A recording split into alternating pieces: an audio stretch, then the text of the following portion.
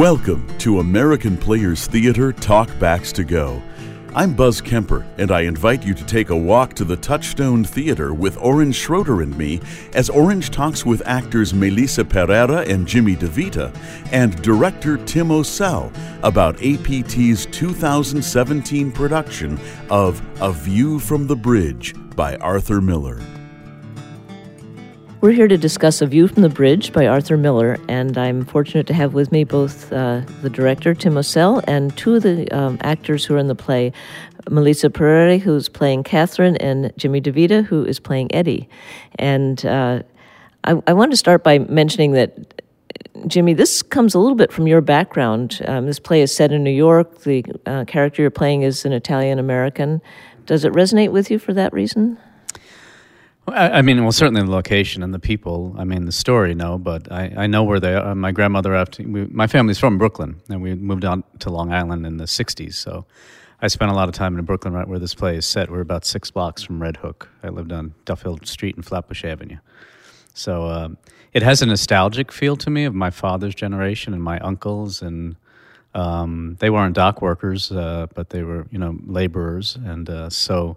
Yeah, it's interesting to go back and hear some of the language and some of the isms that was in my father's speech. And so my grandmother came over from Italy, and she actually my grandfather bought a tenement building, had a 3-story tenement building. He said, "Put your money in the land." He said, "Buy land if you could."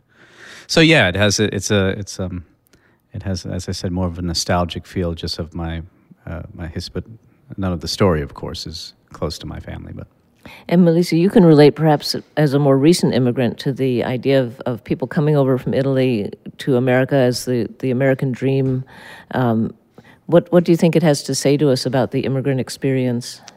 One of the really neat things about the casting of this particular production is that, yes, I am an immigrant, and I of course, will speak into that, but that in this production, I get to have the privilege of citizenship. And I get to look at these 2 white men and say, oh, look, why is your hair darker? I get to actually comment on somebody else's appearance from an insider's perspective. And that I've never had the opportunity to do that before in any play, because it's usually me who's the outsider actually speaking into these issues about immigration or about being otherized. And it's incredibly empowering to, even for pretend, to realize what a privilege it actually is to be a citizen of this country, and what good you can do with it, and how you can help other people. And I was definitely impacted by people's goodness in my, narrative of immigration, and their goodness helped me be in this country. So I guess as I think about immigration and what's going on in the world right now, it would be nice if we could reach out instead of, close that privilege to those people that really need it. Oh, that's a very powerful statement. Thank you. Tim, the play's been called a Greek tragedy, but set in the 1950s time era and in Brooklyn. What did Miller do to use the Greek tradition, and how will your production reflect that? Well, it's interesting that the structure of the play itself kind of reflects Greek tragedy, and the original form of the play was a 1-act. So it was in but it was on a bill with Memory of Two Mondays, which is another Arthur Miller 1-act about working class people. And a lot of it was in verse. And the set in that version of the play is described as kind of this tenement thing, but it has Greek columns, so architecturally there were Greek things in it. And I think the use of the Alfieri lawyer character as Greek chorus and as introducer of the action and an editorializer on the action as we go through the play, the way a Greek chorus does, is part of that structural thing that aligns it to Greek tragedy. I also want to say that, to me, Greek tragedy is defined by right versus right. And so it's hard to find a definite villain. It's hard to find a definite right and wrong. And that's what the play asks us to figure out is where do we come down in terms of Eddie Carboni's story and what he does. And like Antigone, like Oedipus, like all of those Greek tragedies, what does it tell us about ourselves? And as we view the play and as we come down on one side or the other, or we have our own opinion about it, what does that tell us about ourselves? And I think the Greek plays, particularly the tragedies, were supposed to tell us, an individual, about what our place is within a community. So community is an important aspect. Absolutely.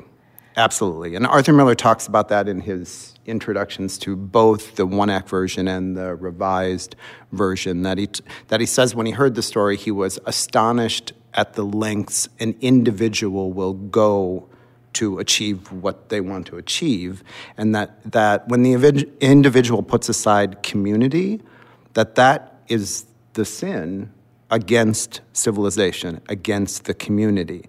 And most of Arthur Miller's protagonists do that. They go outside of the bounds of civilization. Now, you say when he heard the story, is it based on a true story? It is.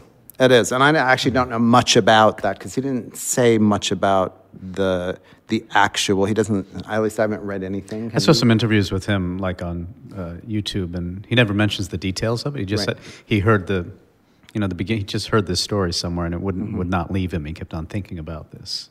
Right. So. Right. I mean, the story of the vendetta, all of that feels ancient Italian. It also feels kind of, in a way, mafioso Italian. It's Sicilian.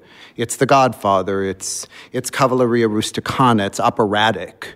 And of course, there actually is an opera version of this play. And there's an opera version of The Crucible, too. For some reason, Miller adapts well to the operatic. Part of it is because it's plot-driven. There's a lot of, there's some plot in it. But also, there's such huge emotions internally. What these people suppress and what they don't say is as important as what they do say. Yeah, and from the inside, I was just talking to Colleen Madden, who's playing Bee. From the inside, we're just starting to now be on our feet and work as we work on the play. That these people feel lived in. They saying these words, it just feels like they've just been living for a while, and it's different than tackling a Shakespeare play or even the Greeks, because the contemporary nature of this language allows you, I think, to deal with an incredible internal life while having a very limited amount of words to put that emotion into, which I think is a fun internal-external conflict, but that it makes you feel like, oh, wow, this is just, what they say is only the tip of the iceberg, as they say. Mm-hmm. Yeah, I read somewhere, I think it was Miller, maybe it was somebody else, but that these characters have all the depth of emotion of any great Shakespearean character, but they lack the vocabulary to express themselves. So they struggle to express. When Eddie's saying, let me just bring out my thoughts, what I mean, they don't have that facility. It doesn't mean they lack any of the feelings or the emotions or the tragedy or the beauty. Mm-hmm. They just don't have words. Mm-hmm. And isn't that us? Yeah. Like now, yeah. I mean, how much more real does that get? Yeah. And like in a lot of Greek tragedies, this plays about the law. What does the law mean? The written law as opposed to natural law. And actually, I know I'm personally kind of struggling to figure out what that means in terms of the play, because it's a little opaque. And we actually are discovering that ambiguity could be our friend as long as the ambiguity is clear as a bell. and so we're striving for that, but I think that's a good thing in that right versus right argument. And Tim, we were talking about the concept of the Greek tragedy, and I was fascinated by the dual meaning of the title of the play. Do you want to speak to that? Yes, so there's A View from the Bridge, which is the Brooklyn Bridge. And we actually had a huge discussion about this because at first I was like, well, why the heck is this play called A View from the Bridge? What does that mean? Does it mean we're far away from it and we're looking at it from a distance? Which Alfieri does kind of, because he looks at it from it's already happened and he's looking back at it. So he can contain it in a smaller way. And then the second part that you said was that it's a bridge that gulfs cultures, and frankly, I'd never heard that. So, but I thought it was an interesting thought. And is that what the play means? I'm not so sure. It also, they talk about going to Manhattan a lot, and the idea that Manhattan itself is a different It's kind a different city. Like I say, different I say it. I said, maybe you get a job in New York. Right. See, I'm from Long Island. New York City is a whole different world, and we didn't go there unless you go there to visit relatives. But there was always a thing, too. That's where the wealthy people lived. Right, that's right. So we lived on the island on the south side. So it would be a big thing, and you talk about it like New York. Kind of like Moscow and Three Sisters. Right, yes. It's off in the distance. So culturally, actually, if you think of Red Hook as being a different culture from Manhattan, then there's also that bridge that one has to cross over. And Rodolfo keeps saying he wants to go there, and he wants to take Catherine with him. And it's interesting, Eddie doesn't want to. Eddie and Bea, they're going to stay here. They've built a life and a home and a trueness and authenticity here in this neighborhood, and I think that's where they want to live and die.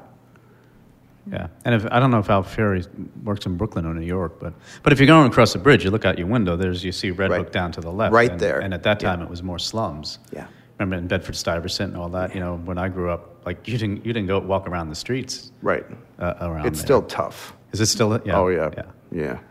But well, and this play does have a fair amount of violence and sex in it, and it talks a lot about the traditional roles of masculinity and the role of women. Is that difficult to stage at APT? I mean, what decisions do you have to make about that?